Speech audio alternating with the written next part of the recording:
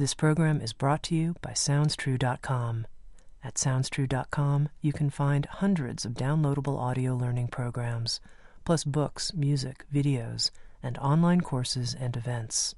We also host the annual Wake Up Festival, a 5-day experience of transformation, held in August of each year in the beautiful Rocky Mountains. You can also join our free direct access membership program and read transcripts of all of the Insights at the Edge podcasts and search our collection of podcasts with now more than 100 episodes available. At SoundsTrue.com, we think of ourselves as a trusted partner on the spiritual journey, offering diverse, in-depth, and life-changing wisdom. SoundsTrue.com. Many voices, one journey.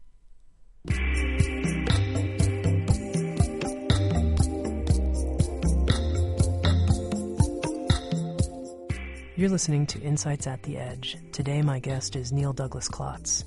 Neil is a world-renowned scholar in religious studies, spirituality, and psychology. He holds a PhD in religious studies and psychology from the Edinburgh Institute and taught these subjects for 10 years at Holy Names College in California. Living now in Edinburgh, Scotland, Neil Douglas-Klotz directs the Edinburgh Institute for Advanced Learning. He's the author of several books, including Prayers of the Cosmos, The Hidden Gospel, The Genesis Meditations, and The Sufi Book of Life. With Sounds True, Neil has published 3 audio learning courses, including the new program, I Am, The Secret Teachings of the Aramaic Jesus.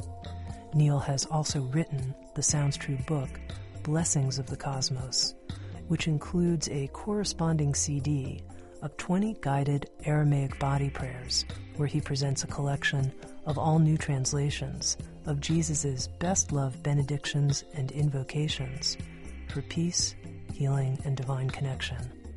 In this episode of Insights at the Edge, Neil and I spoke about how to read a text as midrash and appreciate multiple interpretations. We also talked about body prayers and how they relate to how Jesus might himself have prayed. Neil also led us through a body prayer experience in relationship to the I Am sayings of Jesus. And finally, we talked more about these I Am sayings and how they were really designed as a communication to Jesus' inner circle at the end of his life. Here's my conversation with the very generous scholar, Neil Douglas-Klotz. To begin with, Neil, I'm wondering if you can introduce our listeners to the language of Aramaic. Give us a sense of what part of the world this language comes from. Give us an introduction to Aramaic. Aramaic really arises originally from the area that we now call Mesopotamia, which is in the area of present-day Iraq. And you could say classical Aramaic was the language of the Assyrian Empire.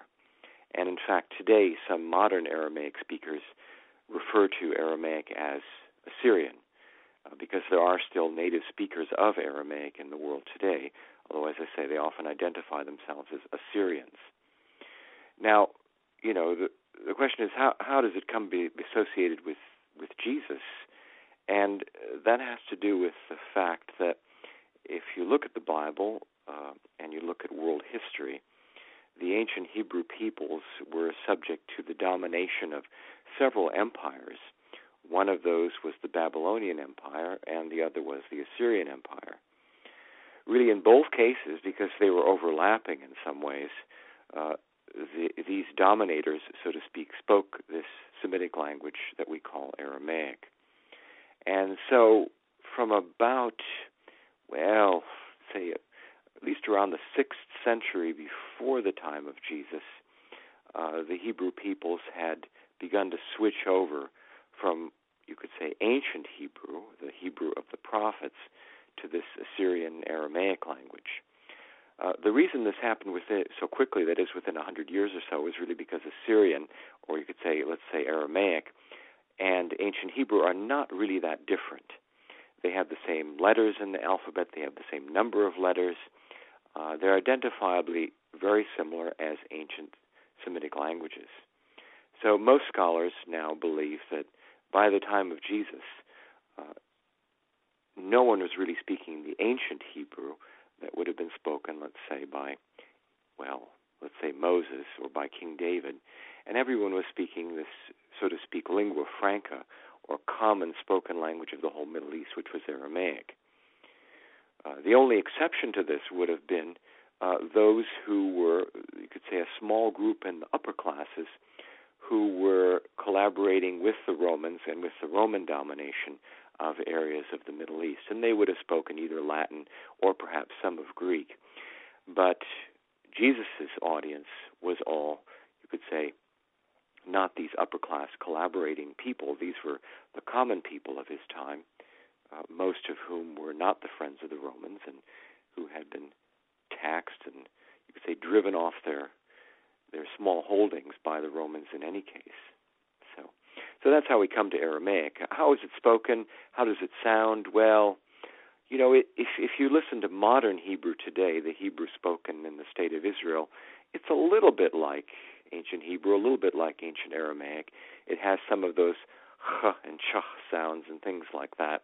It's also a little bit like modern-day Arabic, with which it shares many common root words.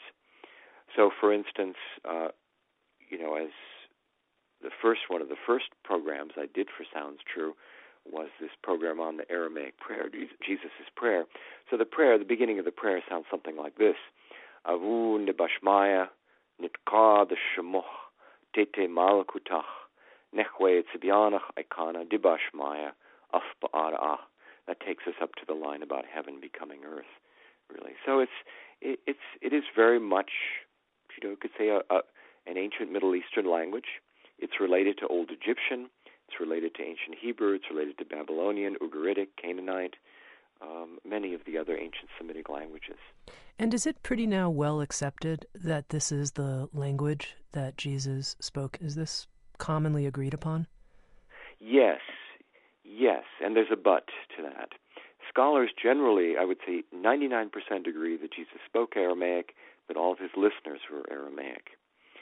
However, Western biblical scholarship has gone down the route of looking at which are the oldest texts, which are the oldest, shall we say, transcriptions or renditions of Jesus' words.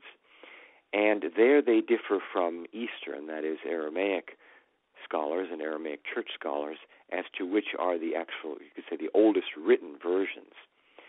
Now, as we know from looking at, you could say, prophetic figures around the world in different world spiritualities, the distance between the prophet or the messenger speaking something and it being written down is not a simple path, and it's subject to, you could say, changes, alterations, certainly. It depends on what we think about ancient people's memories, which seem to have been actually very good. But still, different things can be written down for different purposes. And we find that in the ancient world in general. The Buddha's sayings are transcribed in Pali and then retranscribed in Sanskrit or other languages, for instance. And some sayings are dated as being more, you could say, historically closer to the Buddha than others, certainly. And the same is true, really, with the study of Christianity. So you could say, while everyone agrees that Jesus spoke Aramaic, scholars don't agree about what the earliest texts are. I've essentially tried to get around this problem in my work by saying that, let's say, we agree that Jesus spoke Aramaic, so let's look at the sayings that are attributed to him, both in the Gospels, that is, the Gospels in the canonical Bible, as well as those Gospels that are outside the canonical Bible, which are sometimes called the Gnostic Gospels. Let's look at them, you could say, in an Aramaic version if we have it. Let's look at them in an Aramaic view and see if this elucidates, if this illuminates something about Jesus' spirituality, about his way of prayer or practice. That really has been my main interest, rather than tracking down which is the most ancient text, because no one really knows that. That's really still subject to, you could say, theories, biblical scholarship series, and you could say people are unearthing new theories, they're coming up with new theories about this, you could say, oral transmission to written every day, really. So, Neil, are you working with original prayers and writings in Aramaic, or are you translating what you're finding into Aramaic and then interpreting it in a new way? No, I'm working with an Aramaic text, which Aramaic Christians still use today, which is called Peshitta. And Peshitta is a rendering of the Gospels, the sayings of Jesus, into an Aramaic that's slightly later than the one he would have spoken. But all of the key words really remain the same. So for my purposes, for the purposes of translation or interpretation of his prayer or of his sayings, the fact that the pronunciation would have been slightly different isn't that much of a factor. If he said a certain saying, he had to use particular words. He didn't have a choice. And so we can limit our variables in that regard. But I use what Aramaic Christians of all the different groups or all the different denominations use, and which they consider to be their Bible and the most ancient and the most authentic. Whether it's the oldest or not, well, the jury is out on that. But it's certainly the most Semitic, it's the most Aramaic, it's the closest to what his expression would have been. So I don't have to reinvent or backward translate something. Right. And what have been some of the most significant discoveries you've made of how the original Aramaic helps us understand potentially what Jesus was really trying to say versus how people in contemporary situations might be interpreting those same verses? What are some of the observations you've made that you think are the most important? It's hard to know where to start. There are large things that I've discovered that are very important, and which I wrote about in my second book, Hidden Gospel. For instance, that really the meaning of the word good in Aramaic really means ripe. That is, R-I-P-E, at the right time, at the right place. It's essentially a planting image and one that's drawn from nature. And you could say conversely, the word for evil, that it's translated as evil in the Gospels, really means unripe. It's the Aramaic bisha, whereas ripe is the Aramaic tub, which is similar to the modern-day Hebrew tov. So just knowing that makes a huge difference when you look at words that have come to have, you could say, theological implications of, well, this is good belief and this is bad belief. Or you could say, this is categorically, this, as Jesus says in the Gospels, a good tree bears good fruit, an evil tree bears evil fruit. Well, he's really saying a ripe tree bears ripe fruit, an unripe tree bears unripe fruit. So, look at nature if you want to know how to live life, how to come back into tune with what he would call sacred unity. If you want to live life in a right way, in a ripe way, look at nature around you. It will guide you. So there are several things that I would consider to be keys that have to do with Aramaic words themselves. And then there are several small things which ended up really making a huge difference the more I looked at them. And this has to do with, small things like, we could say, prepositions. Jesus primarily talks about not believing in him. He doesn't say believe in me. He says believe like me, believe as I do. It's just a matter of translating the preposition differently. And when it went into a Greek version, which is what the Western churches ended up using, they chose to translate, you could say, believe like me into believe in me. And that makes a huge amount of difference. So there are small things that also I found made a great deal of difference to the way, you could say, sometimes some of the later interpretations of the words of Jesus and then their formulations as theology and as, you could say, different sorts of theological organizations, churches, and so forth. I'd love to know more about some of the big and small things that you've discovered. This is really interesting to me. So maybe you could tell me some of the other key words and how it changes our understanding of what Jesus might have been trying to communicate. Well, one of say the bigger picture items, which also comes into the translation of particular words, is just that we need to look at Aramaic and actually any ancient Semitic language. We need to let go of this division of reality into mind, body, soul, and spirit. This really comes to us from Platonic Greek philosophy, and this division into heaven and earth, you could say transcendent, immanent, mind, body, soul, spirit, and all these divisions don't apply in ancient Semitic languages. They had an entirely different worldview or way of looking at the psychology of the self and its relationship to nature, relationship to the universe. So when we bring this into individual words, for instance, the word that Jesus uses, that is often translated as spirit, really means breath. Spirit is sometimes seen in some theologies as something that is not of this world, that is, you could say, not having anything to do with nature or with what is sometimes considered to be a fallen reality. Whereas Jesus couldn't have thought that way, and neither could you could say the ancient Hebrew, ancient Jewish prophets, because they believe that according to Genesis, if we read Genesis literally, the Holy One, so to speak, creates the whole universe, breathes into it, and so it's all part of this, what Matt Fox calls the original blessing. Breath, you could say my breath, the breath that we share, that we're sharing in this interview, you could say over these many miles, connects with the breath or the breathing, the wind, the air that's all over the planet. And this itself, you could say, returns to a larger breath. This would be their way of telling the story. And this larger breath, this breath of the whole universe, this breath that the Holy One is breathing, they would call this the Holy Breath, or Rucha de Kudsha. And this was later translated, as you probably realize, Holy Spirit, which again brings up the image of something disembodied, something you could say not of this world, disconnected. So this is a big picture issue that percolates down through many, many Aramaic words and their literal translation, which simply was, as I sometimes say, strained out through Greek philosophy, strained out through Greek language, into a way of looking that Jesus and the ancient Hebrew prophets could never have imagined. They couldn't even have imagined some of the concepts that later came into Western theology.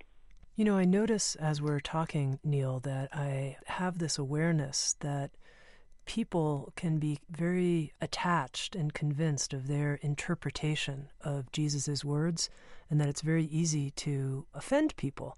Yes. Not intentionally, but just by offering an alternative view. And I'm curious how you work with this in your teaching and writing. Yes, that's a good question, Tami. Since I've been working with this for over 30 years now, what I tell people is, if you like the translation of the Aramaic prayer of the Lord's Prayer that you have, the Our Father in the King James Version, stay with it. If that means something, if that's something for your heart, stay with that, because that has meaning for you, that has resonance for you. And all I'm trying to show is that there are deeper additional meanings to some of, you could say, these more limited translations. And that has resonated with people. The beauty that we find, for instance, in the King James Version, particularly in the Sermon on the Mount, in the Beatitudes, certain sayings of the Gospel of John, all of this is still there. It's just that you could say the spirituality that Jesus was pointing his listeners towards, and we might say pointing us towards as well, was something broader. It doesn't eliminate necessarily any of the literal translations that were done in the past, but what it does do is perhaps broaden and deepen a person's spiritual experience. And with that approach, I've had very good success in speaking to many mainstream groups, as I say, over the last 30 years. People of many different denominations have benefited, and you could say some of the even mainstream denominations, like one of the Methodist branches, even put some of my work in their handbook for ministers, because they felt that it was helpful for their ministers to also look at other views, deepen in their spirituality around Jesus' prayer, rather than just have people be saying it as sort of words that just trip off the tongue, but they're not really conscious, they're not really present with what they're saying. So, it's possible consciously or unconsciously to offend people. Some people become outraged, not necessarily because of that, but they wondered why no one told them some of these things all these many years ago, when they felt themselves, how shall we say, not treated very well by the institutional church. So many of the people that end up in my seminars are those who do feel that they connect to Jesus. They may even identify themselves as Christians, many do, but they may feel that the institutional church in some of its forms has not treated them with respect, has not treated their own spirituality with a sense of respect. I'm grateful for your very open and embracing view of helping people find what works for them, what's a gateway for them. I'm curious, though, do you think it's possible for you or anybody in their work, no matter how close you try to stay to the original language, to really know what Jesus meant? I mean, do you really know? Could anybody really know? Well, it's two questions. I think no, you can't really. But this is, I would say, the beauty of the approach that I've used, which I didn't really evolve. It didn't really evolve because it's common in looking at the Semitic language teachings of various prophets. It's common amongst the Sufis today. It's common amongst the Jewish mystics, that when you look at the words of a prophet or a mystic or a teacher in the Semitic languages, the language itself allows you to look at it in a number of different ways, from a number of different viewpoints, a number of different levels, some people say. And so we can find meaning in these words then, different sorts of meanings when we return to them with different life experiences. And I think that's the richness of it, that there doesn't have to be fixed as one particular translation or one particular meaning. Doesn't have to be, you could say, the be-all and the end-all or the only meaning. And so that's what I've attempted to really do in my work, is to, for instance, as I did in my very first book, Prayers of the Cosmos, translate each line of the Lord's Prayer, of Jesus' prayer, 5-6 different ways. So these are possibilities. No one translation is the definitive translation, but there's a richness, there's a breadth there, there's a depth there in which people can hear what they need to hear and still connect, you could say, through breath, through spirit, to the person who said the words. Mm-hmm. I love that. So you're offering different forms of translation and saying, see which one speaks to you. Yes, it in the Jewish tradition, especially in the Kabbalistic, the mystical tradition, this is called midrash, that you take a translation, rather than do a so-called literal translation, you do maybe 5-6 different literal translations, because the Hebrew, Aramaic, Arabic allows for, you could say, different literal translations of the same word. And so they would say that then, well, you can look at these sayings, you can look at the wisdom in different ways from our, you could say, our everyday reality. How does the saying relate to me in my relationships? You could say in my work life, in my inner spiritual life, and you could say in my psychological life, my relationship to nature. All of these are different, you could say, arenas in which we act and which we feel and which we are in life. And the ancient Semitic languages seem to revel in this, you could say, almost paradoxical way of looking at life, that life was both heaven and earth. It was both a connected, you could say, shimmering wave, which would be one way of translating heaven, and it was also an individual particle. It was an individual essence that each of us came into life to offer and to, you could say, to blossom like a seed blossoms. So there's individuality, there's diversity, but there's also unity. And this is the way the Hebrew Bible begins. If it begins in paradox, it's certainly not going to, go anywhere else from there.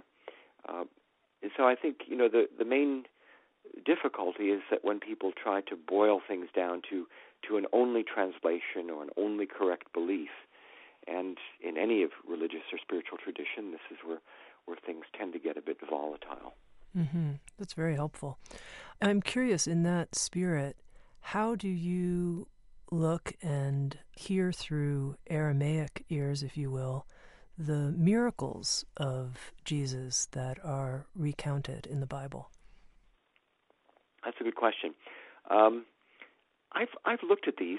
I come back to really the great Christian writer C.S. Lewis, who many people know for his Narnia books, but he also wrote some wonderful reflections on Christian spirituality.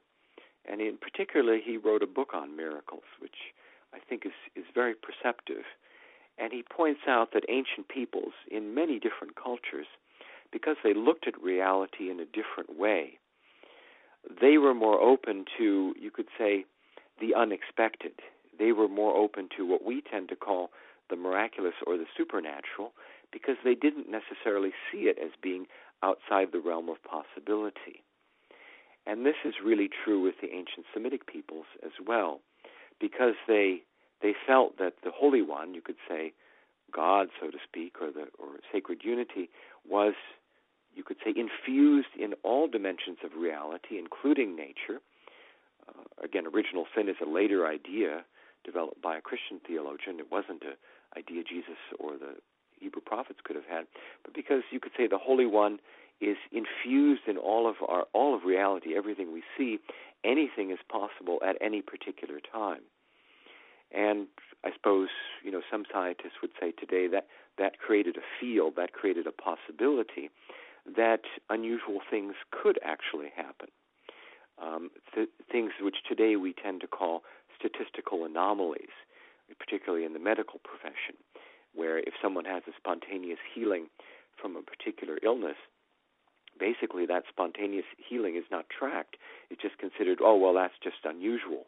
It's not subject to what we would call Western science.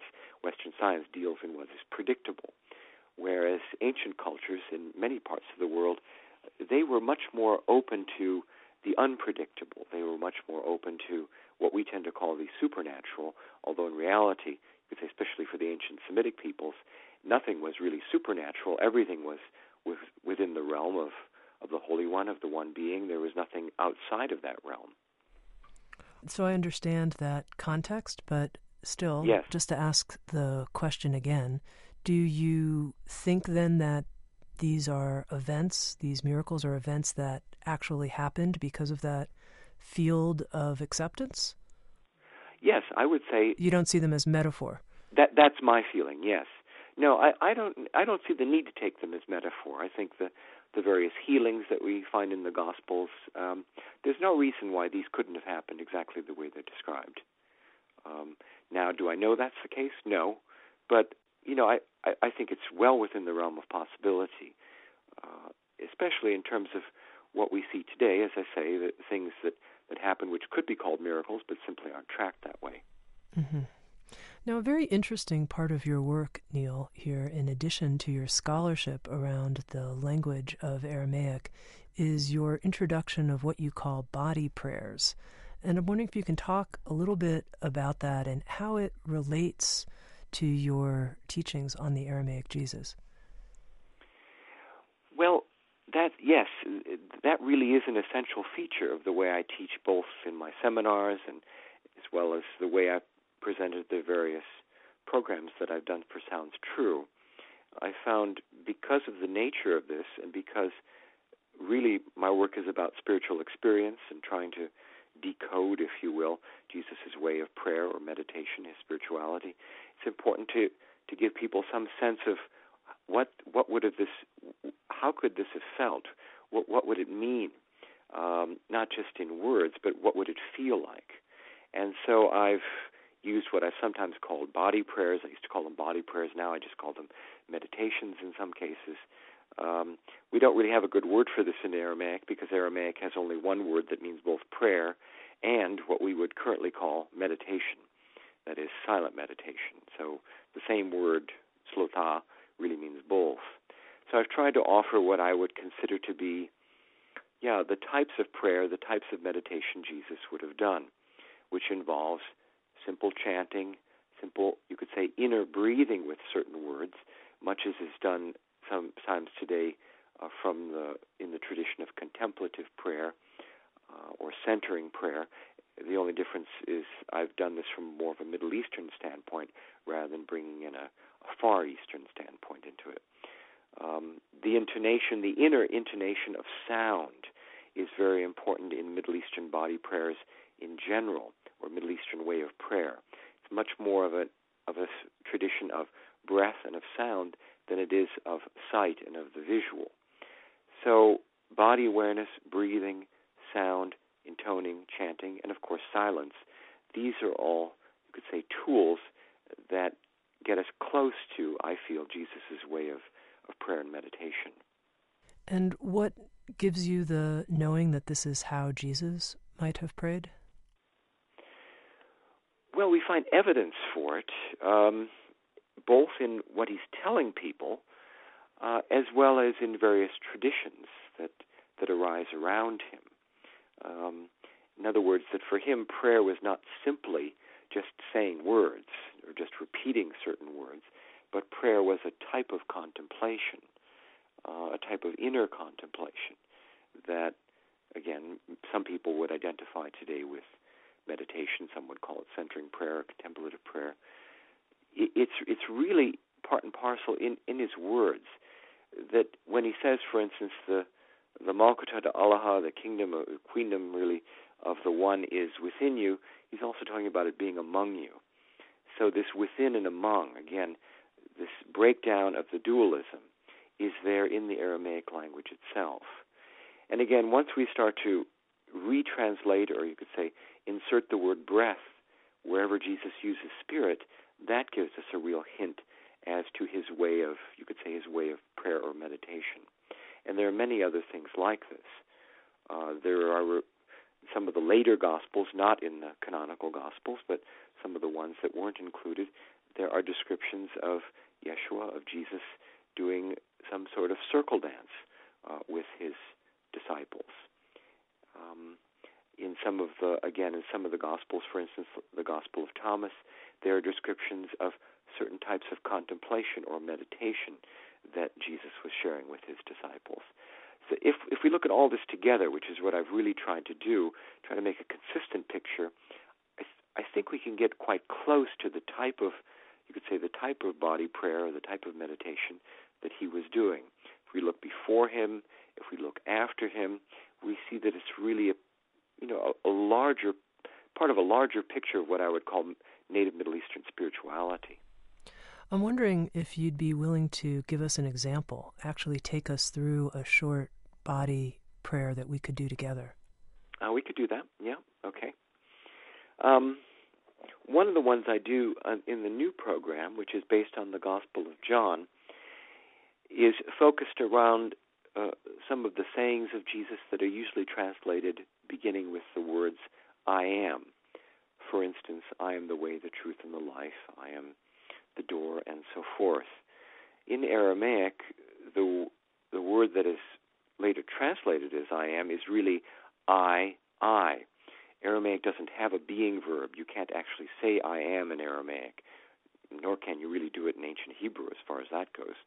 So really what Jesus is saying, I, the connection of the small self, which in Aramaic is called nafsha, that is the self that is growing, evolving, learning through life, and the connection between that and the greater self, or what in this way of looking, this story language, so to speak, would be called the only I, the only being, Allah, or the one, or God, if you would like to use that more theological language.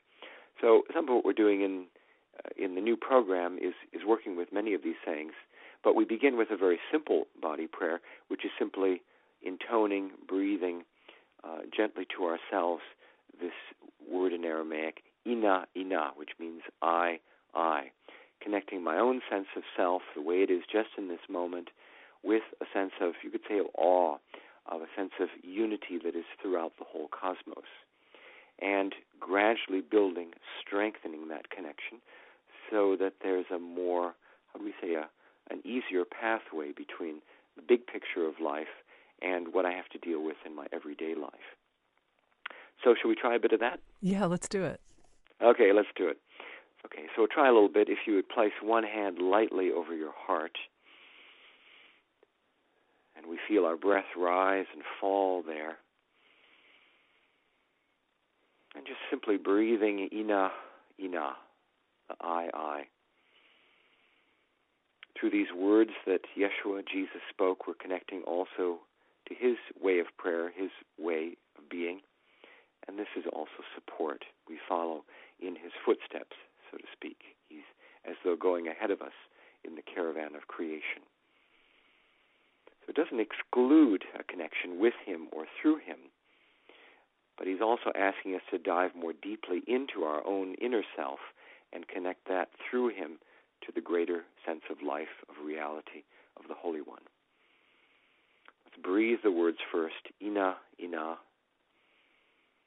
feeling the breath rise and fall, hand lightly touching the heartbeat there as our own inner rhythm as well.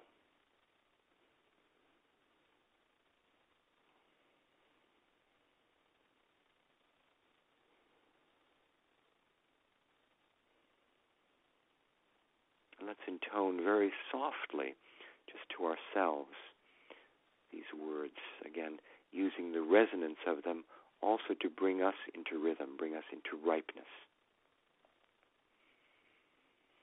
Inna, inna, inna, inna, inna, inna, inna, inna.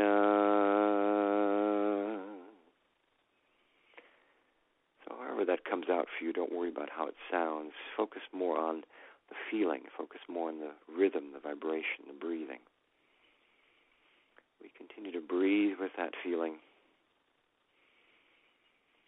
letting the breath go deeper, deeper, connecting with our own sense of self as it's growing, evolving, changing, whatever that may be. In this way of looking, it's never a thing, the self. It's moving, changing. It's evolving every moment. It's not really something we can hold on to. But we connect that momentary sense of ourself, our life, how we're known, our problems, our challenges, with a greater picture, a greater reality, with those who have gone before us, who have inspired us, and through them all the way back to the beginning of the caravan, back to the first beginning,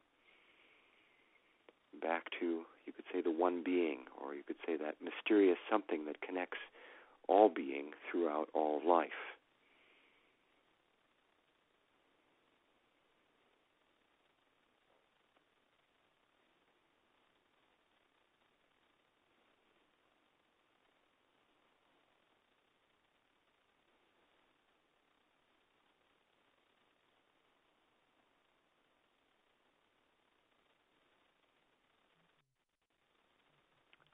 Amen. Amen. So great. Thank you. It's interesting that you're calling these teachings and these sayings the I am sayings, but at the same time Yes, you said that that's not actually the correct translation. That's correct. This is a bit of a joke, yes, a bit of a paradox, but people know them as the I am sayings. So we ended up using that in the title. Really, the new program is really retelling most of the story of the Gospel of John. And as I say, in short form, it's really Jesus preparing his disciples for him leaving and trying to point them back to themselves as, you could say, as dive more deeply into themselves as a source of guidance rather than be relying on him, because he realizes he's not going to be around much longer. And so retold in that sense, these I am sayings really become him, you could say, pointing to different pathways, different meditative pathways or healing pathways that they can use after he's gone. But also connecting to him in, you could say, in breath, in vibration. As he says, in one of the sayings, really, from his way of looking in this tradition, and it's not really true of all traditions, but says of his way of looking, everyone travels together. No one travels separately. And he says, you connect to me. What you've seen in me is me just reflecting back to you, your own divine nature, but you think it's me. But we all travel together. So if it helps you to connect to me after I'm gone, to connect to me in breath, in vibration, I will be there for you. That you could say that will be there for you. But keep traveling, keep going further. And so the teachings evolve in this, I find, a very deep way, a way that reviews, that recapitulates all of his major teachings in the Lord's Prayer and in the Beatitudes, but actually in a deeper and in a more urgent way, we could say. Going back to this paradox that these are really the I teachings, but that yes, here you have to call them the I am teachings in order to actually communicate. You're writing in English, you're writing in a different language than what was the original Aramaic, and so you're dealing with this issue all the time, I imagine. Yes, you're to some extent you're dealing with glossing certain things. And then after we say glossing, that is, okay, this is what we're talking about. For instance, in the first line of Jesus' prayer, we're talking about the line that's translated, Our Father which art in heaven. Now let's look at that in the Aramaic, and what are some of the other more expanded, deeper meanings around that. So you're always sort of, dealing in translation. And the way I've worked around that is to keep opening up the translation rather than to let it be limited to one particular translation, or rather than to say, okay, this is the definitive translation, but keep opening it up. And, I've been gratified to see that as people have used my books, they've used the recorded programs I've done from Sounds True over the years, they've written to me and said, well, here I've done my own midrash, this is what I've gotten from it, here's another version of this, or here's another way of looking at it. And that's very gratifying to me, because it means that it keeps the words, keeps the teachings living, rather than let them be, you could say, set in stone or set in immutable clay, so to speak. Mm-hmm. It also seems, though, when you made that comment that there is no being verb like am in Aramaic, it made me think about how the language itself that we speak also shapes our view, our way of being. I wonder what you might have to say about that in relationship to Jesus. That's very much true. As I became, originally, when I started this work, Tami, I originally thought, well, it's just a matter of a few different words. I mean, they're important different words, as I mentioned, but then I began to say it is a whole cosmology. It's a whole way of looking. It's a different psychology. It's a different way of looking at time. It's a completely different way of looking at time. As I was mentioning in that meditation, the ancient Semites tended to look at time really not as a separate past, present, and future, but more as what I sometimes now call caravan time. That is, that the past is ahead of us, pulsing ahead of us. The present is here now with us in a community with which we're traveling, and the future is coming along behind us. So almost exactly the opposite of the way you could say Western philosophy looks at it, which is we're heading towards the future and the past is behind us and it'll never affect us again. No, they looked at it almost the opposite way. We're following in the footsteps of our ancestors, and then as sometimes the Native Americans sometimes say, there are those who come along behind us or after us, and those are our children, our children's children, and we have to really be careful and pay attention to what we're leaving for them. So it's a whole huge shift. And this idea that there is no being verb is one of the biggest ones, that no one is anything. You could say, I am not this and not something else.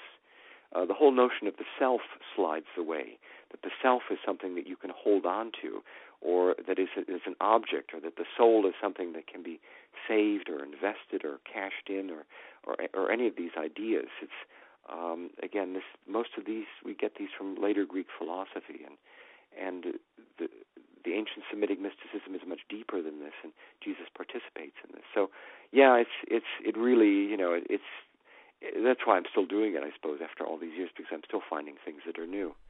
Now, this is curious to me what you're saying about the nature of time. How is the Aramaic language different, such that time is different? It doesn't have a strict separation between past, present, and future. And by not having a being verb, it doesn't, how would we say, objectify. It doesn't make an object into particular states. If you look at the ancient Hebrew scriptures, if you look at look at what Christians call the Old Testament, you don't find any really of these types of being verbs. You have everything being in motion. You don't have any verbs that mean to stand still, to sit still, to be still, that is, to be motionless. What's usually translated in the Hebrew Scripture as "be still and know that I am God" really is the saying, be silent, listen and hear. So as I say, it's much more of a vibration, sound. These are vibration and sound languages, rather than looking at life from the outer appearances and then objectifying or saying, okay, well, it's this and not that.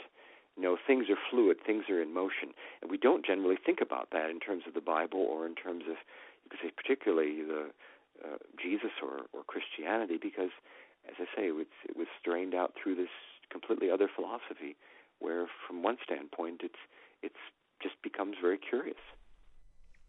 Now, you were talking about your new program on these I Am teachings, and in the program you refer to these in some contexts as quote-unquote secret teachings, and I'm curious what about them was particularly secret? Well, I suppose they're not secret anymore, but... well, open secret now, but yeah. Well, I suppose we use the word secret. We went back and forth about this, but secret in the sense that these were teachings really for his close circle. So there were some things that he gave, you could say, to his inner circle, and that he wanted them to know before he left. It's not exactly clear if they always understood him either, because he had to keep coming back to various themes again and again. But I would say you could say more of an inner circle teaching rather than what he was expressing outwardly to everyone else. And, one often finds that with teachers as they're about to leave, that tries to leave some transmission, so to speak, and tries to pass that on to a few people, if, one, two, maybe a half a dozen, if he or she is lucky. And what were some of the central themes of this inner circle teaching? Some of the central themes are, first, that he wanted really his closer circle, his close disciples, his close students, to, as he says in the Gospel of John very clearly, even it says it in the King James, he wanted them to do the things that he has done and greater than these. And the way that they would do that is not by, so to speak, idolizing him or putting him on a pedestal, but in trying to look towards where he's pointing them, look towards their own connection, ina, through him to sacred unity. And there were various ways that he was pointing out that this could be done. When we connect to our inner self in a deeper way and realize, okay, it's changing, moving within this greater caravan of life, when we connect to the bigger picture, that is a doorway that allows us to move more fluidly between different avenues, different aspects of ourself. It's also a sense of guidance or direction, which was the saying that was translated later as, I am the way, the truth, and the life. In Aramaic, this really looks something like, if you connect ina, this will show you the path. It will show you the sense of right direction. That is, when you come to a crossroads, that's the so-called truth, or shra in Aramaic. And also it's the life, but in this case it means life energy. It's chai in Aramaic. So he says this connection, this deeper connection through simple presence, eye to eye, is the path, it's the sense of direction, and also it's the energy to travel. And this just makes perfect sense to me. I mean, this is something I use every day, actually. You come back to the breath, come back to presence, and, okay, there's the path. Okay, with breath, with sense of connection, I can decide, what I need to do, not to do, and also gives me some life energy to keep traveling. So I can hear in this, Neil, your excitement and the discovery that you've had, the experience of discovery in finding some of these original words and sayings and how meaningful they are. I'm curious if you've ever come upon some of the original Aramaic and just been like, oh my God, I don't get this at all. Like, I just don't get it. This doesn't make any sense to me. Well, that's happened many times, Tami, actually, because, I started out, this is 30 years ago, started off 30 years ago just with the prayer, just with Jesus' prayer. And I thought, well, that's enough. The rest I can't deal with. It's too complex. But the more I started to do little bits, pieces of the puzzle started to fill in, more and more started to make sense. But there's still some things I haven't worked on, and I don't know if I ever will. Some people want me to do an entire retranslation of the New Testament, but I'm probably not going to do that. There's even just getting all the sayings of Jesus done would be quite a job for one person's life if you do it in the way that I've done it, which is, unpacking each thing to look at some of the possible multiple layers or some other ways that people can get into it. As I say, there's no sense of being definitive. I'm just, adding my bit into what people have done before me. Hopefully someone will pick it up after I'm gone as well. Mm-hmm. Now, Neil, the conversation has been very generous and open, and I really appreciate that. But I'm curious, before I let you go here, if you feel there are any just major misunderstandings or misconceptions about Jesus because of bad translation work, that you want to be clear that you get an opportunity here from your knowledge of the Aramaic to set the record straight. Because of this different nature of time in Aramaic, the whole notion of a judgment day is very problematic. The more I've looked at it, it's inconceivable to me that Jesus could have imagined a judgment day the way people currently talk about it, or that any of the Hebrew prophets could have imagined it either. And I even extended that even into Islam, because some branches of Islam believe in a certain type of apocalyptic judgment day. And Muhammad couldn't have known anything about it either, again, simply because the language wouldn't have allowed them to do it. Their idea of judgment was of discrimination, of decision, in the moment, in connection, as we were working with Ina. When I connect with the Holy One through whatever prayer or through whatever meditation, then I have the ability to decide what is important in my life at this moment and what is not important. I have to discriminate. I have to discriminate on what is ripe and what is unripe, what's ripe for me now, and you could say what's unripe for me. And so does our society, so does our culture, has to discriminate and decide, okay, what maybe formerly we thought was good to do as a culture, maybe now it's no longer ripe. So it's not saying this is all relative, but this is the actual judgment day. The judgment day, as many mystics have said, is really here and now. Each moment, each breath can be a judgment day. So I would say that's, as a parting bit, that's what I would leave you with. Okay, and just two final things. I'm not letting you go quite yet. The first one is I'm curious of the teachings of Jesus that you've encountered through your research, study, and practice. What is currently the hardest one for you to live into? Well, the hardest one for me to live into is, Jesus, I would say the difference in lifestyle. When I go on personal retreat and when I go into nature, then I can really feel much closer to, you could say, this person, Yeshua, Jesus. But I live a life as many people do. I have a wife. I have a partner. I have a wife. I have work I do. I'm living in the world. I'm not living as a wandering ascetic, although I do travel a lot. So he had a different mission in life, so to speak. That is, Jesus did. He came. He left very powerful sayings. I believe he left very powerful practices. But then he left. However, we believe he may have left, but he left by the time he was 30-something. I just pushed past 60. So it's a different sort of trajectory of my life path, really. And for that, I have to look to other prophets and messengers, to see, how can I follow in their footsteps in a good way as well as live my own life. And then finally, Neil, I wonder if you could leave us with a few phrases, paragraph of Aramaic and the translation, something that's particularly meaningful to you, just as a closing. Okay. I'll leave you with this. This is from the Gospel of John. And this is one of Jesus's, at least according to Gospel of John, one of Jesus's final sayings to his students, his small group. And he says, Dethabun hadlachad, aikana de'ena ahebtakun. Dethabun hadlachad, aikana de'ena ahebtakun. This is translated beautifully in the King James, love one another as I have loved you. And the Aramaic gives this additional dimension that this aheb, that is the word for love in this case in Aramaic, is like love that grows from a small seed. It grows, you could say, in the darkness, unknown first, and then slowly blossoms. And this, I feel, is how we have to look at life, look at relationship these days. We have to respect, tolerate differences.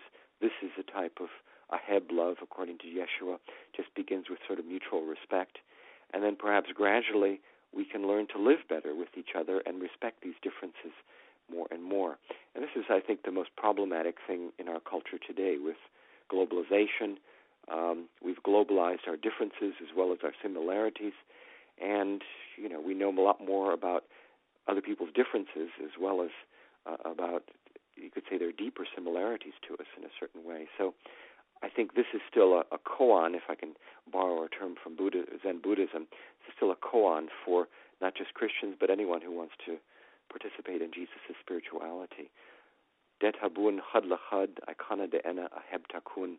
How can we love our inner self? How can we love our evolving self? How can we love those around us? How can we respect, live together, and keep moving together? Wonderful. I've been speaking with Neil Douglas-Klotz. He's created a new audio learning series with Sounds True called I Am, The Secret Teachings of the Aramaic Jesus. He's also the creator of 2 other audio learning sets with Sounds True, very complete courses, one on the healing breath, body-based meditations on the Aramaic Beatitudes, as well as a program called Original Prayer, Teachings and Meditations on the Aramaic Words of Jesus. Neil Douglas-Klotz has also published with Sounds True a book called Blessings of the Cosmos, a unique collection of Jesus' benedictions and invocations for peace and healing. Neil, thank you so much for being with us on Insights at the Edge. Thank you, Tami. SoundsTrue.com. Many voices, one journey. Thanks for listening.